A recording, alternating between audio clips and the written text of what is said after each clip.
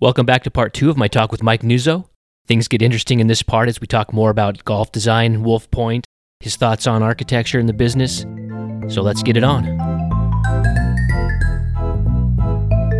When he maybe he could have said anything, and I still would have interpreted it as, oh, he wants the old course, because the old course can be anything.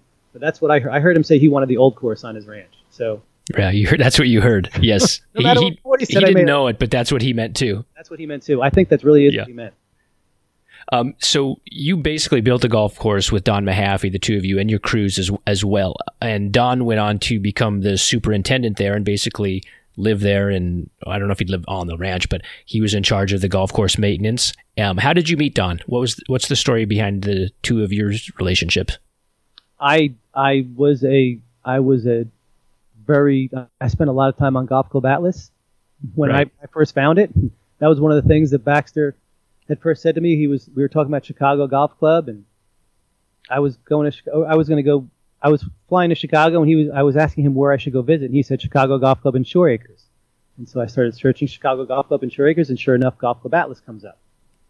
And I'm like, what is this? And then I find the forum, and I see these crazy courses in Scotland they were talking about at the time, and I was like, wow, like there's more light bulbs popping off. And then you find the forum, and then you find all kinds of wackos, and then you find some people that aren't wackos, and then one of them was Don. So I remember kind of getting to know him through the forum, and then it was the first King putter where Tommy Naccarato, and I don't know if he was the impetus for the meeting, but he certainly was the star of the show as far as I was concerned. Sure, yeah. Getting out there, we went to California. I told my wife, where are you going? I'm going to California to go hang out with a bunch of my new internet chat room friends. Just like every other story everyone's described, but she looked at me like I was crazy, and I was. So we... yeah, that'll be interesting when your daughters tell that to you. Yeah. So we had the house party that night, and everyone's drinking scotch or home beer, and I'm like, there's Don, and so Don was a part of the trip, and we met. We didn't play golf together. We didn't talk that much, but we kind of knew each other, and we communicated a little bit afterwards. And Don is a smart guy, and Don can do a lot of things very well, and he from being a superintendent, he became an expert in irrigation. He was an irrigation auditor. And one of the things that he knew, he knew a lot about design. He knew a lot about great golf in Scotland. One of the things he knew he wanted to know a little more about is what we were doing from the design perspective, the planning. And so he had initiated a conversation with me, asking. There were some articles I had written about what I was doing and how I was doing it. In Australia's Society Journal, I'd written an article about how I went about my approach, which I thought was different to what I'd seen in other people, but it was kind of a combination. And so Don had asked some questions about it, and through our communications, one of those times I said, by the way, how would you take care of a golf course if there was no one playing it? He's like, what do you mean? I mean, like from a hypothetical standpoint, when you take care of a golf course, there's a difference between having to get off the course before the first tee time versus if you really wanted to take care of a golf course, what would you do? So, that was my way of trying to see if he was able to think differently. I already knew he could think differently based on what he'd written and his perception of golf courses and business and how everything, but that was the way we first interacted. And I knew he knew the courses of Scotland. I knew he loved Scottish architecture, and I said, how would you like to build the old course on the coast of Texas, on the Gulf Coast of Texas? And he said, what are you talking about? I said, well, then I told him the story, and he said he couldn't do it because his family was pretty well entrenched, and he'd been an owner recently, and his superintendent travels brought him to Oregon at the time. He said, his family was large, and they were just too entrenched. I was like, okay, but he said, but this sounds pretty cool. I'm gonna at least go talk to him and tell him that we were talking or describing it. And as he was telling people, as he was telling his family the story, every one of his family members had a very good reason to come to Texas. His son wanted to play real Texas football. His wife was familiar with the community. They had owned a course in West Texas. She was comfortable with the community. I think she was wanting that type of community again. And his daughter was like, horses.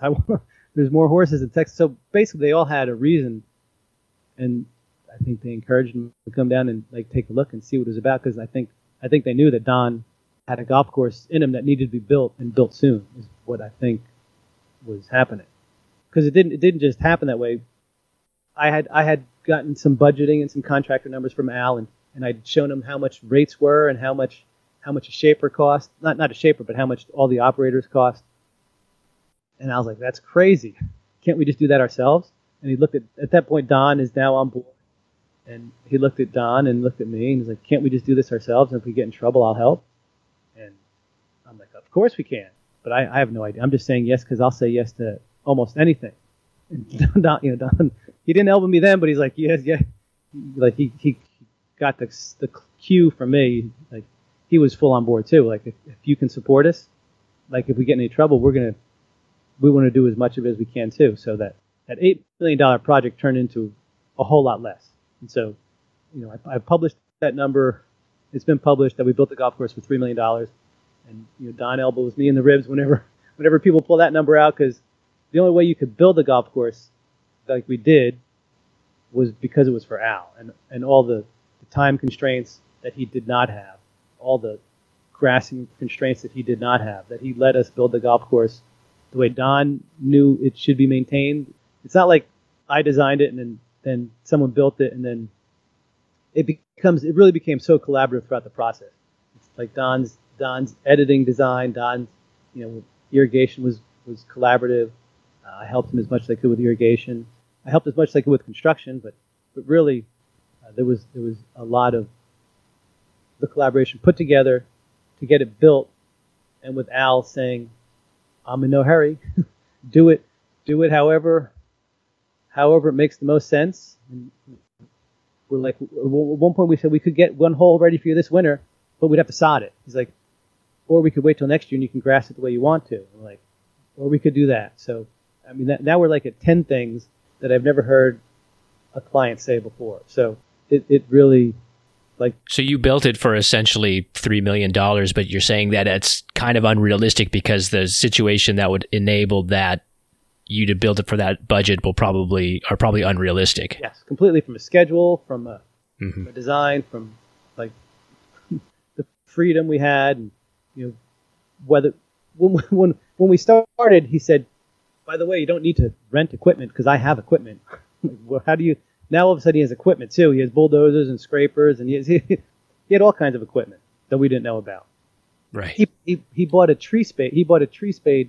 I don't know if it's 120. One of the ones that's on the front of a dump truck size tree spade, just because he thought it would be more efficient for us to move the trees. Not that we're moving from the golf course, but from them build the little tree nursery. He bought a huge tree spade because he wanted to build a tree nursery.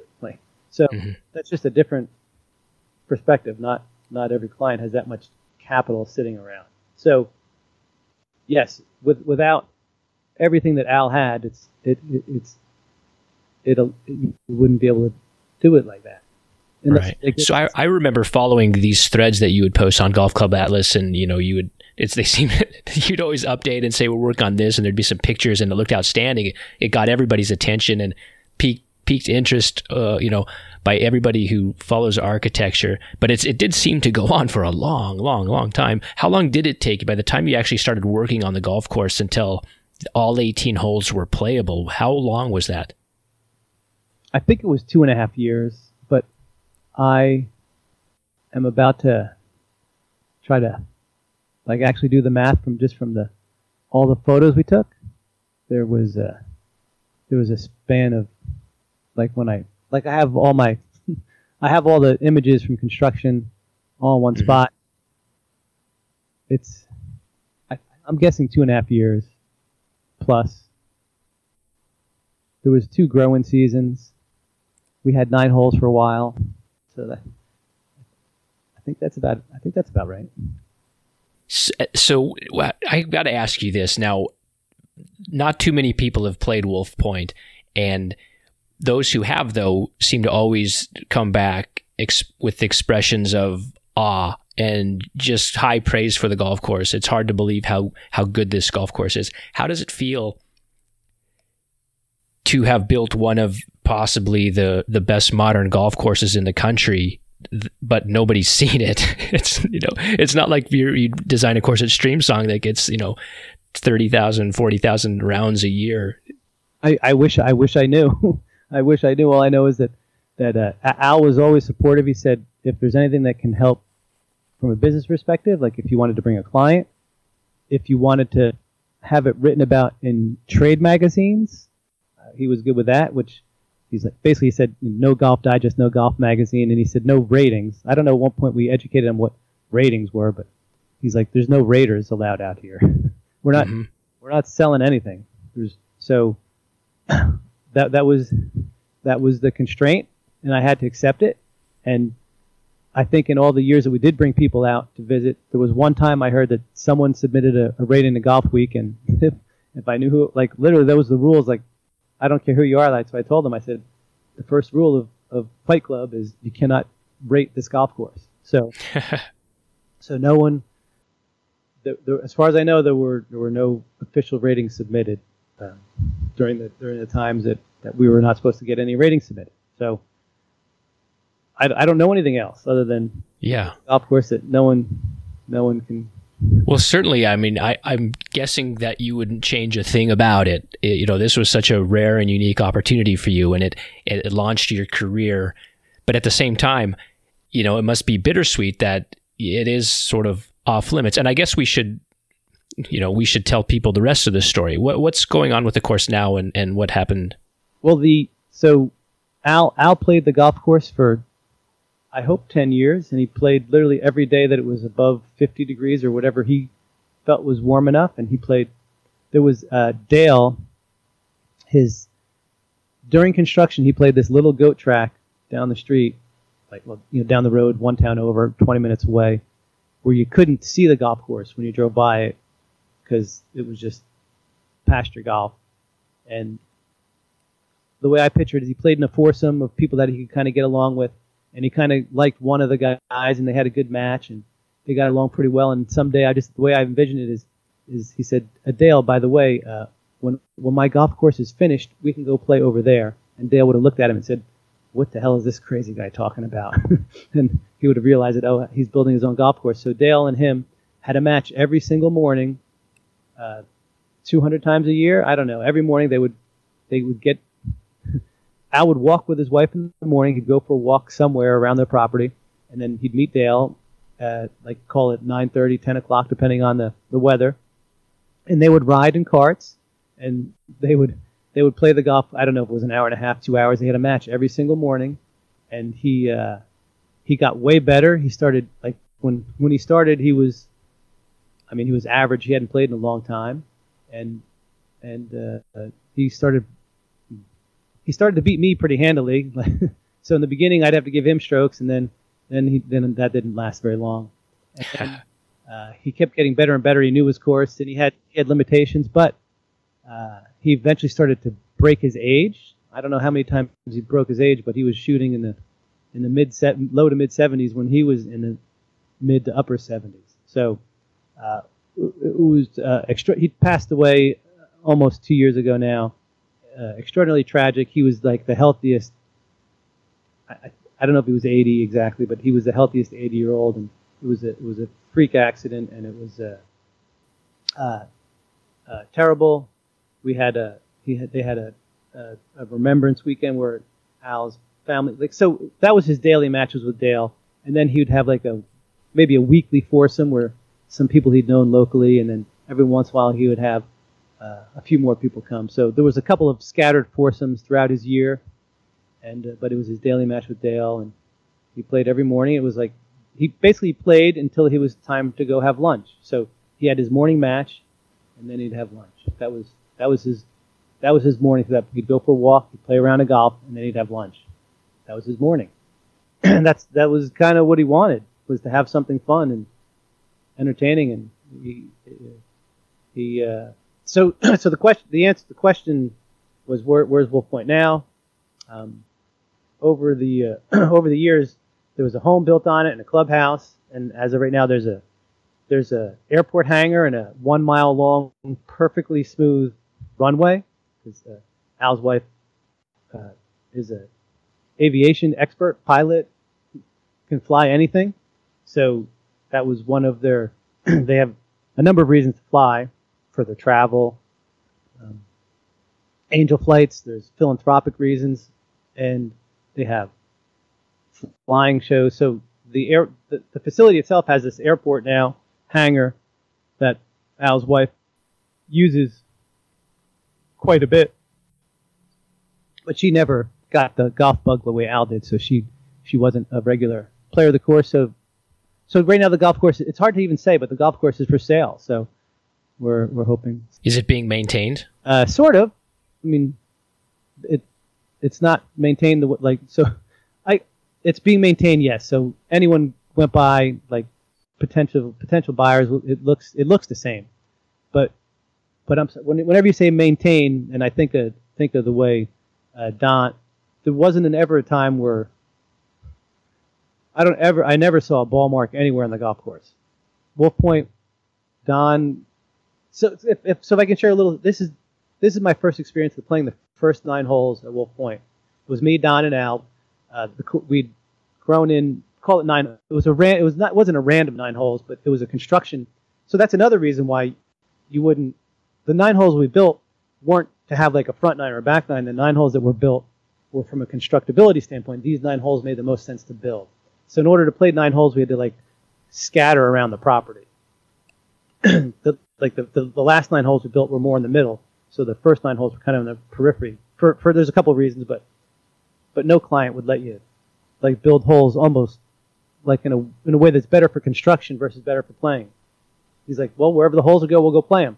So the first 9 holes we played, I remember, like if I had one concern, not a concern, but if I was like, my thought would be maybe the course would be a little easy. And so we played 9 holes. I'm like, that was fun. That was really cool. Like I was very familiar with everything about the golf course, and it kind of played kind of the way I expected. So it was like, and then like it was a week or two later, we played the next 9 holes. I was like, holy crap, this is friggin' awesome. Don, it was still being grown in, and Don was starting to get accustomed to what the golf course needed. The first time it wasn't soft, it wasn't wet, but it wasn't as firm as the way Don would get it when Don felt like it or was able to get it tuned the way a golf course should be tuned for firm, fast, fun conditions. So the golf course was, I mean, as good as it was the first time I played it, but it was a mile different the second time we played it. It used to, for the first time playing, you're strategically playing around the course.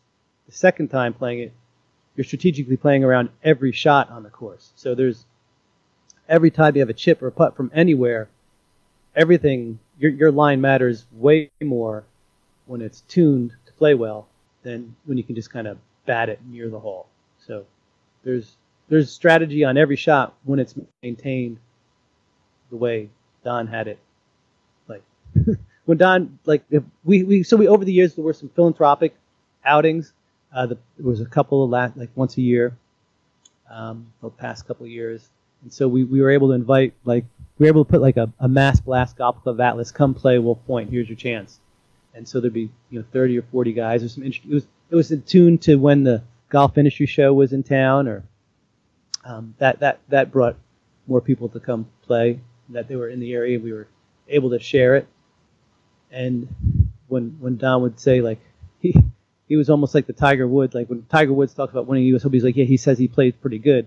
So when Don would say the golf course is playing pretty good, it's kind of playing the way Tiger Woods played the Open. Yeah, it's good. It's like, oh my God, this is so. That was so. Right now, when you said how's it being maintained, to a regular, but it's not overgrown right now. No, I mean, there's something being done to it to kind of keep it informed, because they want to present it well to potential buyers, right? Yes.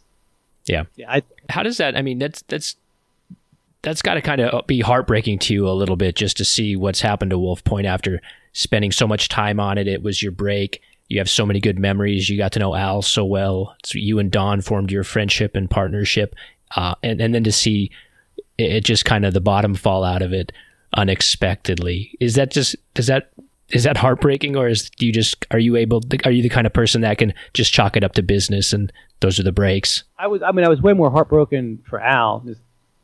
Well, of course, yeah. So, and his family. Yeah. Yes. So, I don't know how to say it. Is it just the golf course stuff? If it's just business, but I mean that was kind of like that was always the constraint that it was only for Al. So I was like, basically here's a golf course. You're gonna build it for one person. Really, no one else is gonna ever get to see it. And well, on that note, even though you knew it was going to be as exclusive as maybe anything in golf, did you nevertheless think that enough people would see it that the next door would open and more doors would open for your career, or at least doors would open more quickly? I would have thought so, or I naively thought so, or when we finished, it was 2006, 2007, 2008. I mean, so that was an inopportune time to finish. So I'd spent. I'm gonna backtrack a little bit to when I was helping Baxter Span the most. I'd spent a lot of time. It had been years now to this point, where when Wolf Point came, literally they were saying they were feeling busy enough that they were ready to say, "Hey, Mike, we'd like to have you be more of a permanent part of our team." And it was like the month after I had been given a retainer by Al, and I literally didn't think I could actually do it anymore. I didn't think I could help them and help Al. I think I told them that I don't think I can do it. Like physically, I didn't know how I'd have the time to do it. If I could tell myself something now I'd say do both until you never. Al may change his mind. Who knows? Anything could happen. You've spent 6, 7, 8 years to try to find a more of a position with a firm. And it probably wouldn't have worked being able to do both. But that's the it's hard to turn down something that would have been good work, something that's meaningful, or they were doing good work to what I felt.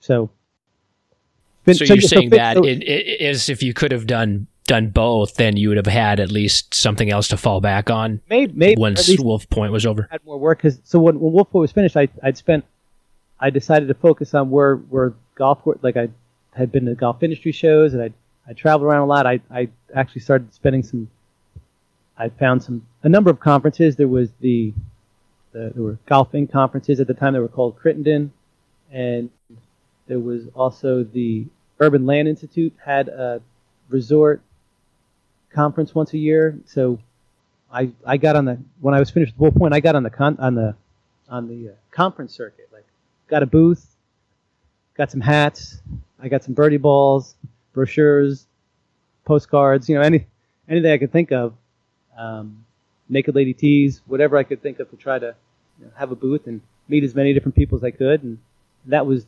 essentially my business plan, was to go out and meet as much of the business as I could. That seemed like a path to take, and I would probably steer myself a little bit differently now. It was 2008, so that obviously was a difficult time in development. So all the business companies that we're talking about, they're also developers, and it's real estate driven. So the real estate market being gone, those guys their businesses suffered significantly, and it's a very competitive business. So there isn't a lot of room for someone you never heard of, you never saw their work, even though it looks great and a lot of people loved it. But there just wasn't enough proof, essentially, that they weren't, like a large management company wouldn't, whatever work they were doing, sometimes they said they were renovating, of course, but really they were just doing something a little bit different, that there wasn't as much need for what I was providing at the time. Yeah, I mean, the golf course architecture is, even when times are not miserable and depressed and recessed, it's hard enough to get into that business anyway, right? And it's gotten better, but it's still, it's still tough sledding, just given the scarcity of jobs and with so little new construction going on. I mean, it's a difficult thing to get into, isn't it? Yeah, and one of the reasons it's better is because so many firms. There used to be some large firms. They used to have, whether it was 5, 10, 20 people working there. Those firms are gone. I mean, there's no associate role. There's very little opportunity. The number of people working in the industry is significantly different than it was 10 years ago, from a design perspective. Right. So there's fewer opportunities for a younger person. That's like when I was looking to try to be an associate. Those roles are few and far between. Yeah, I mean, so much of the business now is outsourcing, using guys like, for instance, I guess you're completing a you're completing a project now, Grand Oaks Reserve, just maybe a little northeast of Houston, and that's an interesting project, and we can talk about that. But you're hiring, you've hired and worked with Keith Rebb and Angela Moser, as well as Don Mahaffey, to be the shapers on that course, and that's kind of a thing that we've seen recently is these independent contractors who will, Keith will work with you. He works with Riley Johns. He works with Bill Core.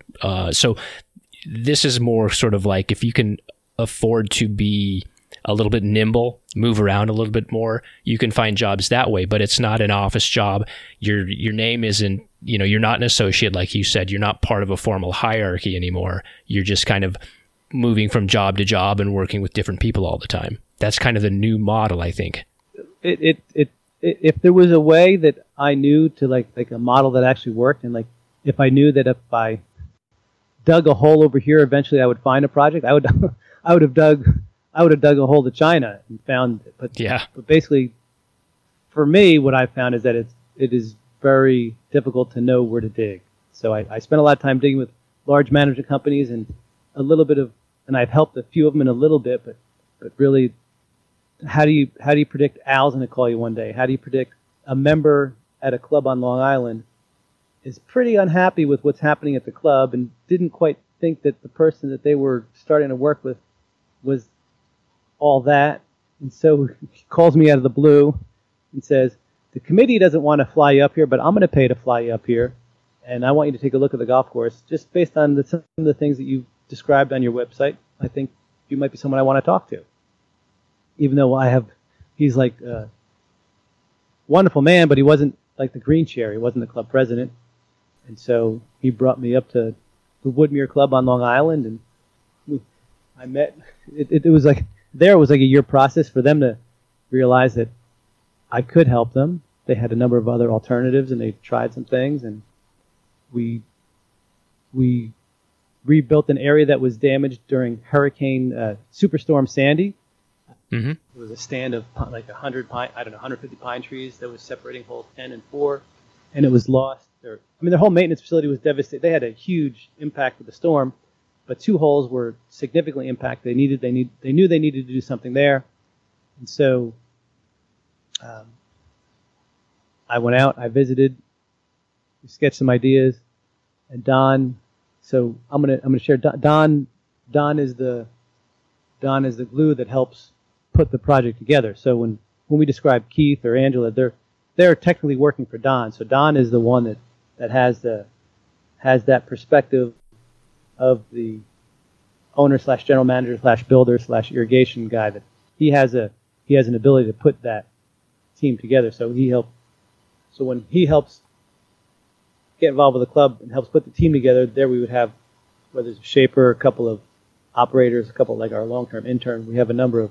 He helps put the team together, acting as a contractor to build for that club, for that specific project. So that when you're describing Grand Oaks, I'm hearing, well, technically, the client. If I may talk a little bit about Grand Oaks. So Grand Oaks, because this is similar as well. The gentleman that called me said that they had a new development, and they wanted to add an amenity to the property because it was in an area that wasn't as bustling as downtown Houston, and so he thought golf would be a good fit. It was early yet; we weren't even sure.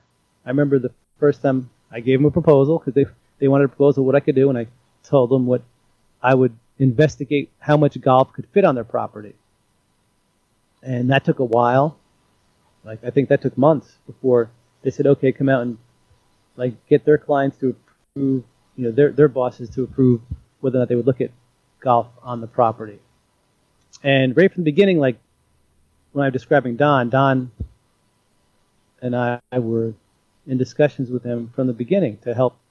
Like, so Don helps put together the project. So eventually they did hire us to design a golf course for him, and eventually they hired Don to be the builder of the golf course. So Don's relationships with Keith and Angela in the past would help he put that team together. So that team, when you're describing being able to like take the best of the like I feel so fortunate to have had Keith and Angela working with us, and Keith's still working up there, and I find it to be lucky to have talented people work on projects, right? Because you can't have everyone on staff all the time unless you're a large production house, and so it's Don's relationship. So Don has built a number of great golf courses and assisted building great golf courses since Wolf Point in more of the construction and irrigation vein. Some working with Tom up at Dismal River is, I believe, where we first met Angela, and then he worked with Keith and Riley at Winter Park, and so they were a hell of a team together. And that is Don's relationship with Keith. Is when we were fortunate that Keith had some availability, and he's been. But like that's how the team gets together, is because there is a relationship, there's a knowledge of who people are. And I mean, if we were doing it for much longer, we would have our people that we've worked with in the past, and there'd be more experiences. But this is it's been great. We're ecstatic with how things are shaping up. The golf course is called 9 Grand. It's in a development called Grand Oaks Reserve. It's an hour northeast of Houston. It's in a town called Cleveland, Texas, and they're going to have a hell of a 9-hole golf course pretty soon. It's interesting you go from Wolf Point, which I don't want to say it. To say it was an unlimited canvas to work on isn't quite right, because you talked about some of the restrictions that you had and where you could put the golf holes. But you went through a large, number of routings with that. There were a lot of different ways you could kind of lay out the golf course. You had the freedom of time. You had an ample budget, to say the least. It was just a very unique project, and you go from that scale of freedom really to this project, 9 Grand, which was intended to be an 18-hole course, but then you realized that the property wouldn't fit 18 holes. So you were very creative, and you built a 9-hole course and then a 9-hole short course, and there'll be a putting course too. But it's kind of like working on a giant set of a Stanley Kubrick movie or a Terrence Malick movie that goes on for years and years and years. It's such a production, and then you go from that to something much smaller and defined, almost like working in a theater on Broadway or something, to go from one epic endeavor to another. Did it feel that way to you, or were you just, what did that feel like to you to shift from one mode of design and construction to this other? Yeah, it was an epic difference when you go from Al, who says take all the time you need, have essentially all the land you need. The property was flat, so that was our biggest constraint at Wolf Point. To then the client saying, well, we have a large development. We're building it in an area that's not used to this type of large development. It's a little bit risky in that it's a big development. I mean, just the size and scope of it's large. Whether it's, I don't know the exact number to date, but there's a lot of homes, there's condominiums, there's apartments, there's office frontage, there's community centers. It's a 700-acre development, and the property itself is complicated because it hadn't been developed before, because there's a fair amount of the land was in the floodplain and some was in the floodway. And in order to get the developable land out of the floodplain, there's a large lake. There's a 40-acre lake being dug in the back of the property, which is generating material to get all the homes out of the floodplain. And with the piece of property, some of that land in between here and in between there happened to be land that they said, well, can golf fit in here? And there were times where they looked at bigger pieces, where they had asked about the 18-hole option, and there was one point where I think it was going to not be connected. Like 18 holes it would have been a tortuous path to get around the property, and I said that would not be good for the golf course. We were firmly entrenched at a 9-hole property. That the 9-hole course, it seemed to fit. It just felt like it fit from a land planning perspective, from a community perspective, from a golf demand perspective. It just seemed like it was really would be best for them. And so through those iterations, like the edge of the homes moved quite a bit. So there were times where I'd be at a meeting like, well, that looks to me more like 3 or 4 holes. And it's like we can build 3 or 4 holes, and I'm good with that. But we got a little bit lucky in that some of the homes shifted back over a little bit, and we wound up with enough for a good, what I'm calling now is a really good 9-hole golf course. And right. This other parcel near the community center, which is the clubhouse and the pub, on a plan, it looks like a big giant practice facility where you'd have a big driving range and a chipping green, short green, a bunker. It'd be like the ideal practice facility. And I'm thinking a public golf course and a big practice facility, like that seems to be a good fit. But then we got a more refined environmental study back that showed that there was all kinds of environmental reasons that you couldn't put a range there. You couldn't use this parcel. So then it turned into practice and a little course. We built a little pitch and putt for a municipal golf course a few years ago, just because I love little golf courses. If I were to take my daughters to go play somewhere in Houston, like where would I go? There's no public place to take my daughters to play golf in Houston, which seems to me to be crazy. That's pretty sad. It's the 4th largest city in the United States. So I took them to Wolf Point to play when we have the golf course to ourselves. So there'd be like no formal place for them to go like learn how to play. Like we can get them lessons, they can go to the range, you can do that, but to actually go play the way what I'm describing as being a pitch and putt, where you actually go play a real course. You chip and you putt and you hit and you play a little pitch and putt course. There is unless you're now at a private club where they've built something recently, that is non-existent. So we did build one a couple years ago for a municipality a little further away. It turned out good, but this piece of property, what we're calling the $3,000 now, it's $9,000 for the big course, $3,000 for the little course. I love it. We all love it. The 9 holes go around this environmental area.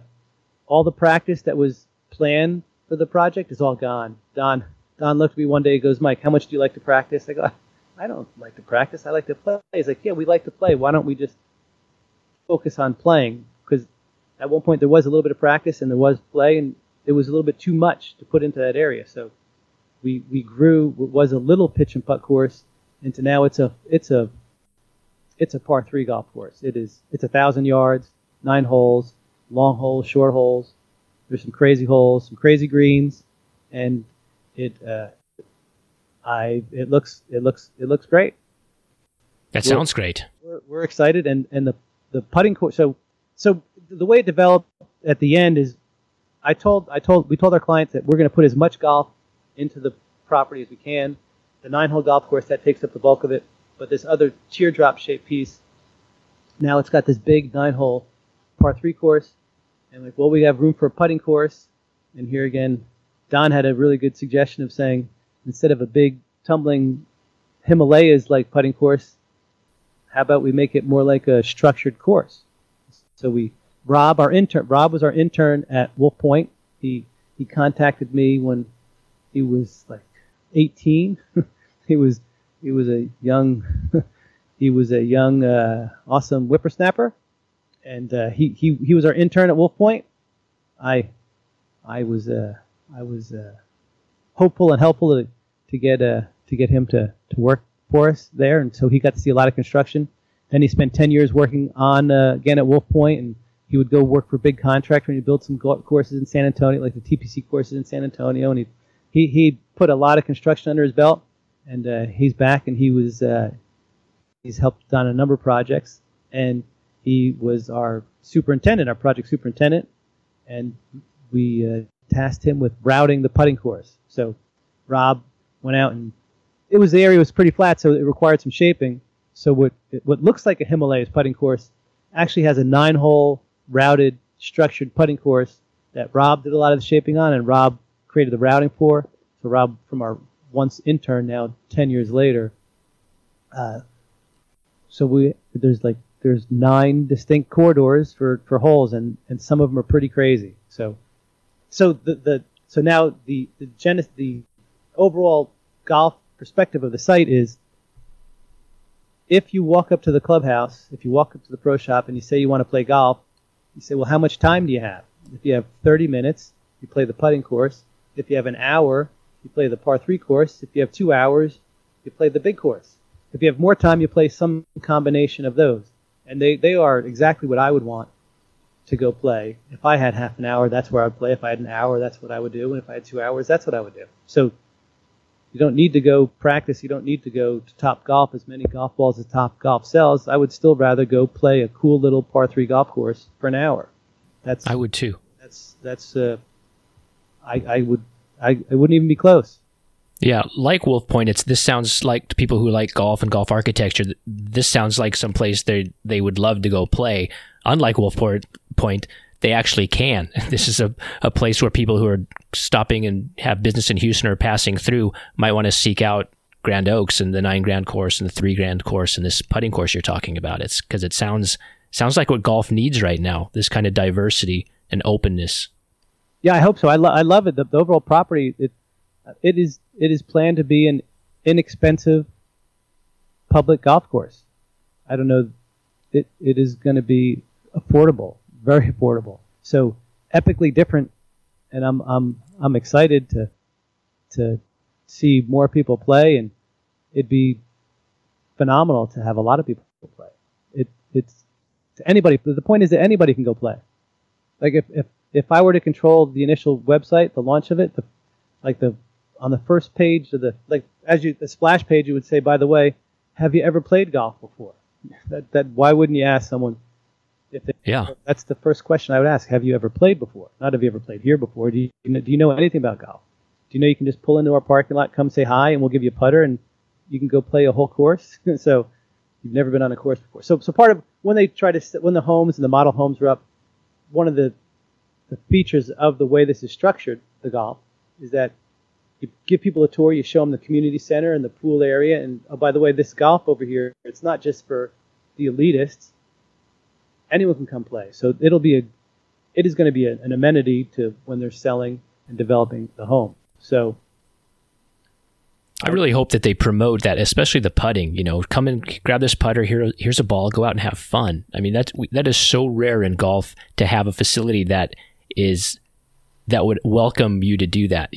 I practice at a place near here, and I really am not supposed to even go putt on the green unless I've already purchased a bucket of balls to hit. Right.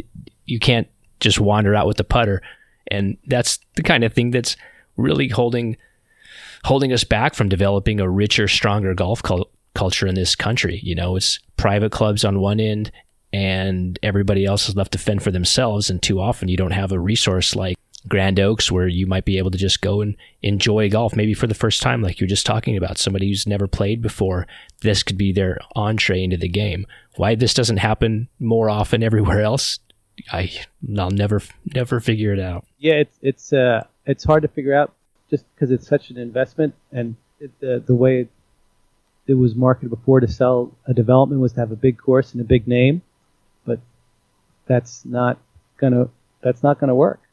That's not helpful to the game itself. No. Too expensive, too long, too big, too much to maintain. Wrong priorities. Yeah. So we're really enjoying how this is all coming together. And Don's perspective on golf has been So Don, the more and more we work together, the more and more I want Don to be a part of everything from the beginning.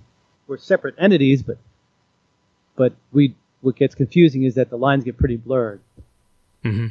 For the outside, people would say, people wouldn't have an idea of what's happening because it is kind of complicated, just how our abilities are different, but but they work together to put together the project. So it's a cool site. There's cool holes. There's really good shaping. There's really good contour. There's really interesting greens. The greens have a lot of variety. The holes have a lot of variety. One of my favorite things about Wolf Point is how every green kind of caters towards different orientation. There were some current threads going on Golf Club Atlas about greens being tilted from back to front, and how it's crazy anathema to have a green that goes from front to back. And if you do it once in a while, well, that's, you wouldn't want to tip the scales to make the earth shatter.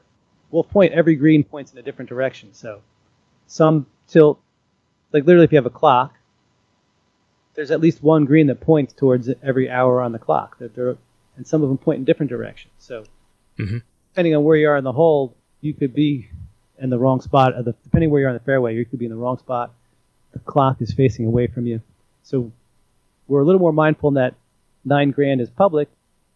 And it is just the way it was built, the constraints, that it's not as, we don't point in every compass direction, but our greens they are quite different. So there's more variety on those greens than you would see on any other 9-hole public course. And they're still, and they keep getting better. So they're developing more and more, but there's some really neat things out there. The property has 2 bayous that pass through it, so there's a number of similar characteristics to Wolf Point, but there's a number of different feels to it as well. So I am very excited. We've mentioned Don Mahaffey a few times, and also talked about the way you got into golf architecture, which was non-traditional, I guess, to say the least, and your experiences have been kind of unique to you. Have you developed relationships with other golf course architects? Is there anybody in the industry that you've become close to other than Don? Certainly. There have been, just initially in the beginning when I would reach out and contacted a number of local and some not so local architects just to help. They were helpful, and I learned a lot from a lot of them. And they have those years of having booths and going to the industry show and the superintendent show and the golf industry show. I would bump into architects, and I was even it was an early Golf Inc. conference, and me and a general manager at a local club were hanging out at the Pinehurst Inn, and look to our right, and there's Perry Dye. So you never know who you're going to run into at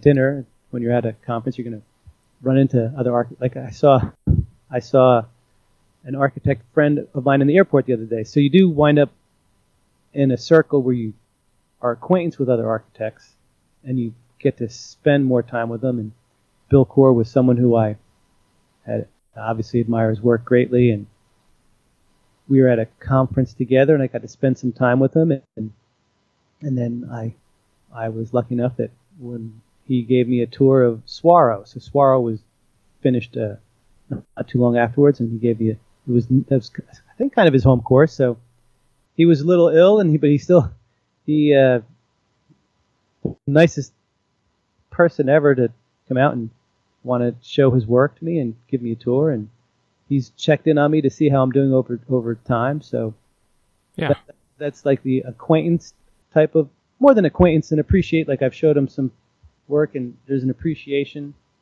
and sometimes proposals against other architects. There's generally an acquaintance, but I will also say that Tom Doak is another architect who I met.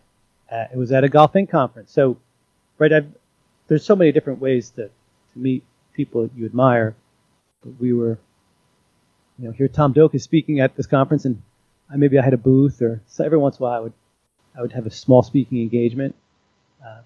But I would get to hang out with Tom, and I remember we were at, I believe it was the PGA National, where that was one of Tom's early projects working with Pete, and he gave me a tour of the course and described how when he was working for Pete, how the process went, and he told me a lot of, call it inside baseball, about how things worked for him back then, and he was, I thought, that was one of the more special like days to that point, like listening to Tom, having him describe what it was working with the Dye family and everyone else that worked on the team. Mm-hmm. And every once in a while, I would see Tom at another conference, and we would talk some more. And eventually, he had done. So I believe he had been working with Don, or they had been working together on a project. But he was coming to visit Don. Whatever. When he came to Wolf Point, that was a highlight, right? So a lot of architects have been to Wolf Point, and have seen the work, and a number have said things that I couldn't have been more thrilled or proud of or happy to hear. Someone I admire greatly thought the 7th green at Wolf Point was one of the better things in golf, and I was like, I couldn't ask for more to have that kind of reception from people. They're not peers, they're people that have been in the business longer than me that have done more work that I couldn't respect more. But I do remember quite vividly when Tom came down and we played Wolf Point together, and he was doing research for the Confidential Guide that was dealing with the Southern United States, called, I think it's the Winter Edition, Volume 2. Mm-hmm. And he wanted to come see more work, and we got finished playing the first round. And photography being an element of golf course design, that's how Tom said he first approached Pete Dye. He spent a lot of time photographing golf courses, and it sounds like that's what he described as what Pete first recognized. And that here's a young kid, he's taking a lot of pictures, but they're pretty good. I mean, Tom's got a very good eye for composition, and I'm aware that photography, there is an element of composition that does have impacts, implications, effects on setting up golf holes and routing and golf course design. But we finished playing, we had a good time, we were all smiles, and he asked me if it was okay if he took pictures of Wolf Point for either his notes or for the book or for I didn't know what.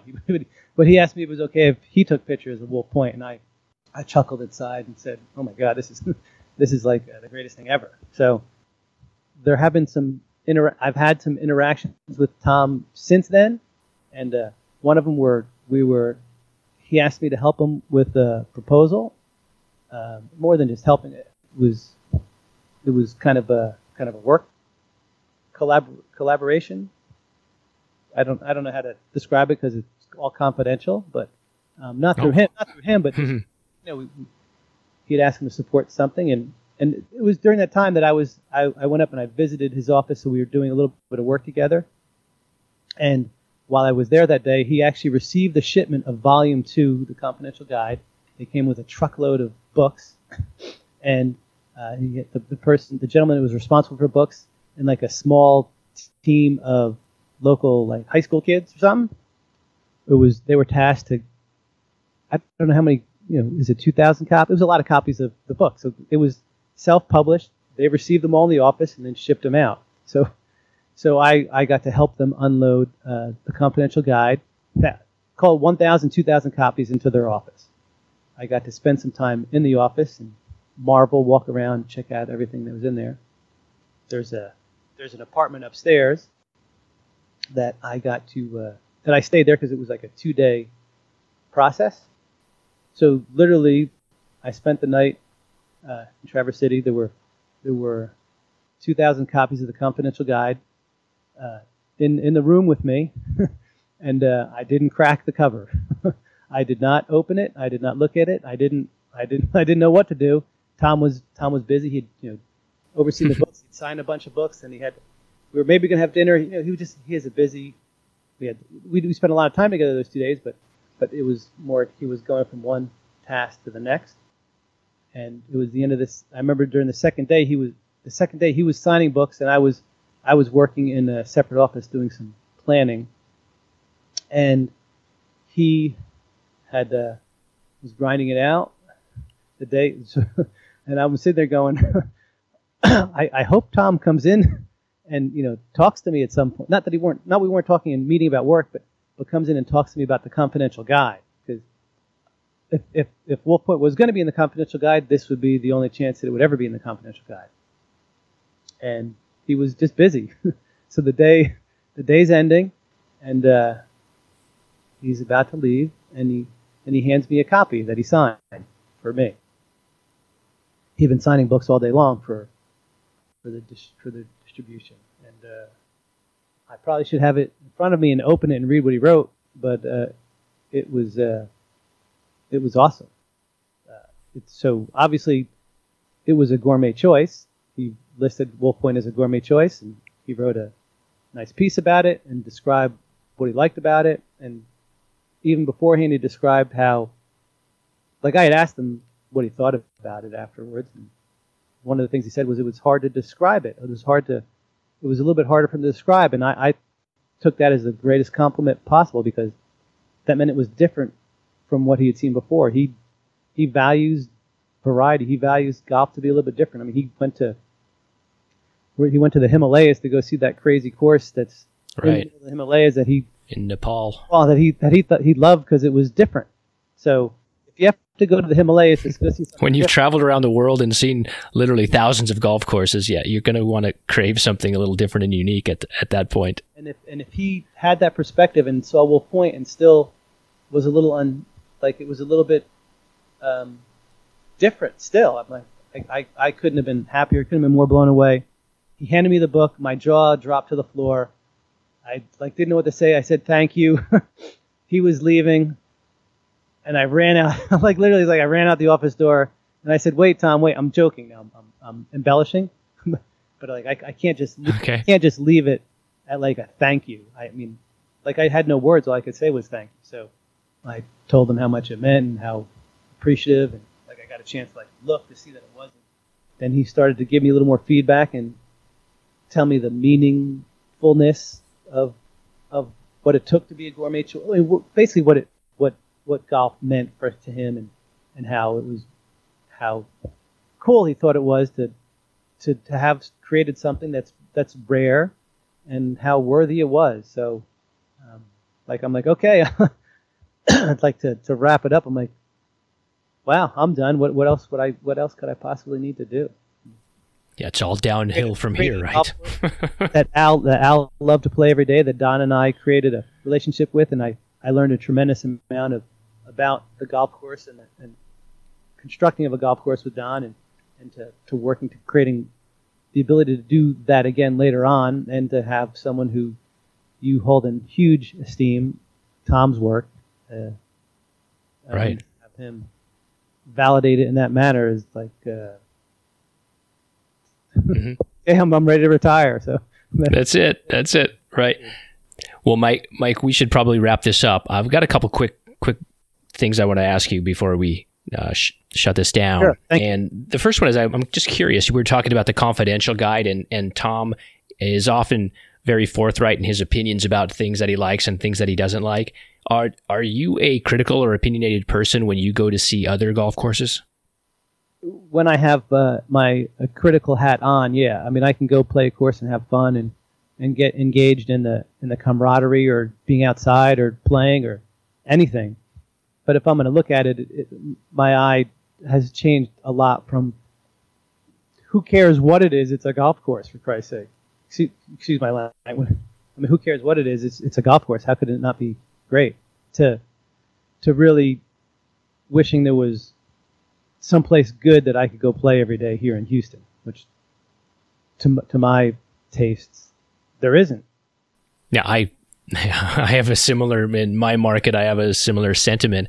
Would you care to share the name of a golf course that is popular or highly rated or just otherwise well thought of that you just didn't get or didn't like?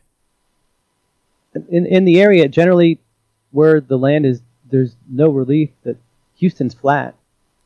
Every golf course, I mean, some have nicer environments, some are a little more engaging, a little bit different, but generally there's just the whole market. Nothing, like I don't wake up thinking, boy, I wish I was playing there today. So your answer is an entire yes. major metropolitan area. Yes, it is.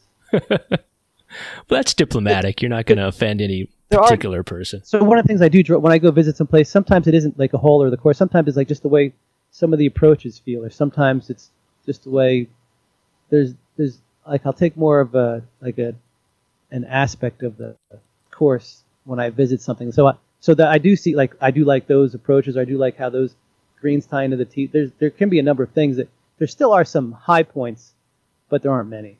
There aren't anything where the whole course is tied together, where it's filled with high points. There might be something that I like about it, but not enough to go play. Well, let's switch it into something more positive. We talked a little bit about how you routed Wolf Point, and there were different iterations of that, and it took you a while to get the right combination and the right balance. Aside from Wolf Point, what's the best routing of a golf course you've ever seen?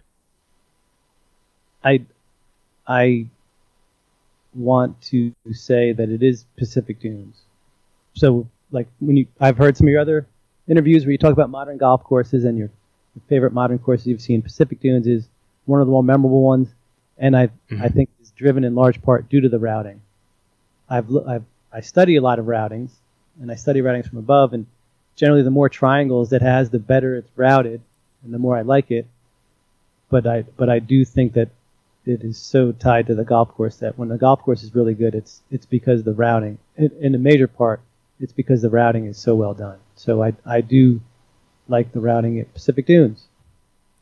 Now that you've had a chance to reflect on Wolf Point, is there ever a piece of the property or a routing decision that you made that you might go back and change if you had the knowledge that you have now? There was one.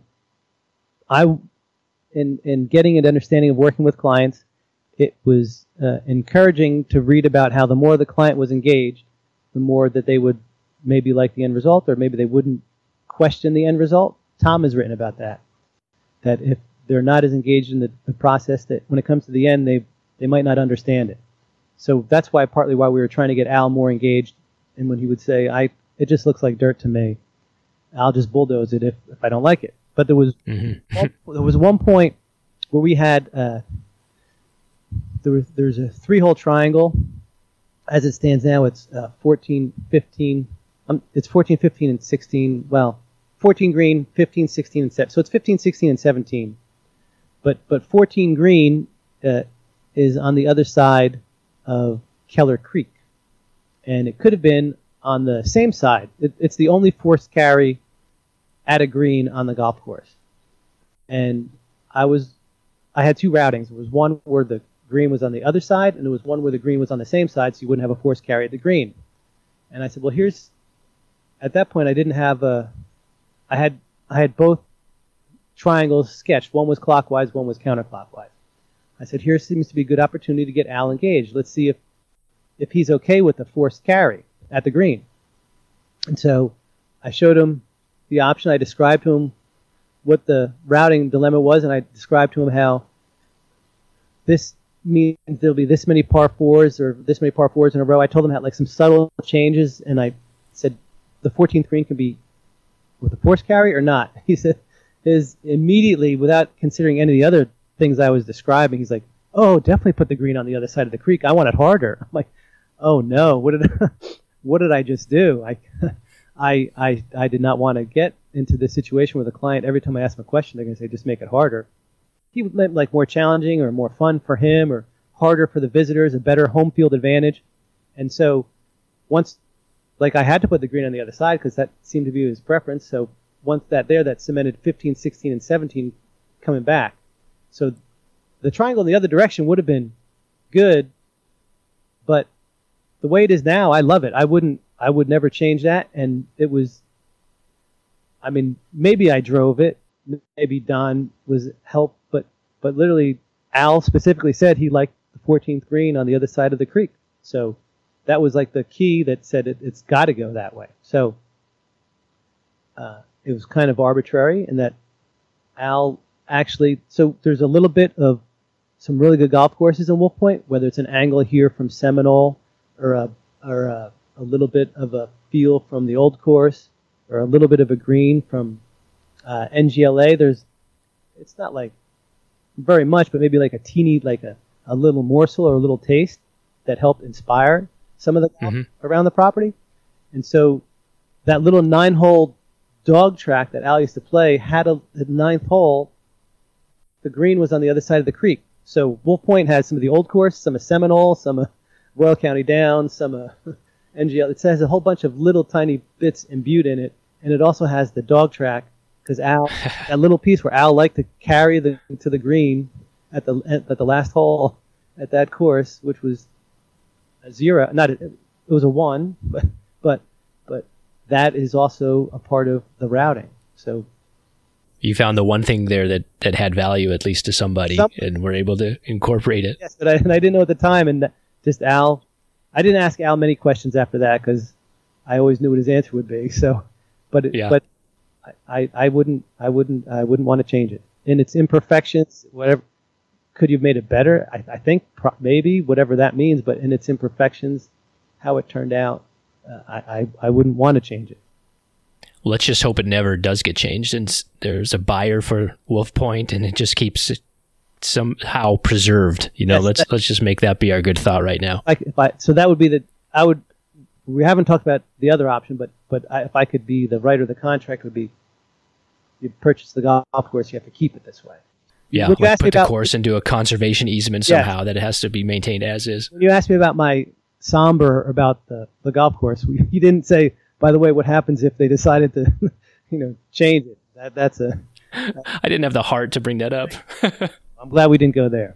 All right. Well, let's leave it at that, Mike. I want to thank you again for taking the time. I know you've been busy, and want to wish you the best of luck in all the things that are happening and finishing up Grand Oaks. And hopefully everybody who's listening, if they're in Houston, go check that out, because that needs to be in the discussion of how we can create a better golfing, more richer culture in this country. It's a little devoid of quality, family, accessible, affordable places like that. So hopefully that helps the Houston area. And that might be where you go play all your golf now too. I would certainly do that, and I plan on doing that. And now I have a place. The girls are a little bit older, but I will be able to take them. And Derek, I hope you and I get to play there soon too. I don't make it to Houston. In fact, I've never been there, but let's get Wolf Point up and running. We'll do a doubleheader, Grand Oaks and Wolf Point. And I would make a special trip out for that. I hope you will, and we'll go to a concert also. There we go. As long as it's not country music, I think we agree on that. Good. I'm sure we can find some common ground on music. I'm not sure it's going to be 21 Pilots either, but we'll talk about that later. We have lots of options. I'm sure we do. Hey, Mike, best to you. Thanks for taking the time. It's good talking to you. Thank you, Derek, very much. Real quick, I would like to encourage you, if I may, to go to iTunes and subscribe to this podcast. If you like what you hear, if you're enjoying the podcast, leave a star rating, please. Comments are great also. You can also find me at feedtheball.com and leave comments there, and you can always hit me up on Twitter or Instagram at feedtheball as well. So you should have a pretty good idea of who Mike Nuzzo is after these last 2 podcasts. A very creative, very thoughtful guy. He has also cemented his place as a finalist for Dad of the Year for chauffeuring his daughter around to those concerts and enabling her photography, and even flying her to the 21 Pilots concert in Arkansas. My God, he set a high bar for the rest of us dads to have to clear, so thanks for that, Mike. But way to go, that's awesome. One other note, how about this guy Dale? What a lucky guy, just to be friends like that with Al Stanger playing their little goat track in the field golf, and then suddenly getting the invitation to basically play Wolf Point every day with the owner of the golf course. Who would have thought that Dale would be the luckiest guy in golf? One last note, Mike has built Wolf Point now, and he's done some other work, and he's finishing up the work at $3,000 and $9,000 at Grand Oak Reserve. Go to his website, mnuzzo.com, and just look at some of the routings he's got. Most of them have not been built. They're master plans and developmental plans that he's done for other clients, but they're fascinating. Just the concept of some of these holes, the width, the centerline bunkering, the bunker clusters, they're just two-dimensional images. But if you can look at those routings and not be just incredibly intrigued by what Mike could potentially produce if he gets more jobs, then you just don't see architecture the way I do, because they're fascinating to me. Hopefully one of these days, those golf courses or golf courses like that with those types of routings will find their way into the ground and into reality. I thought Mike was great. Thanks to him for taking us on the journey of his career up to this point. Thanks to all of you for joining us on that journey. Thanks to the Sundogs. And until next time when we do this again, cheers.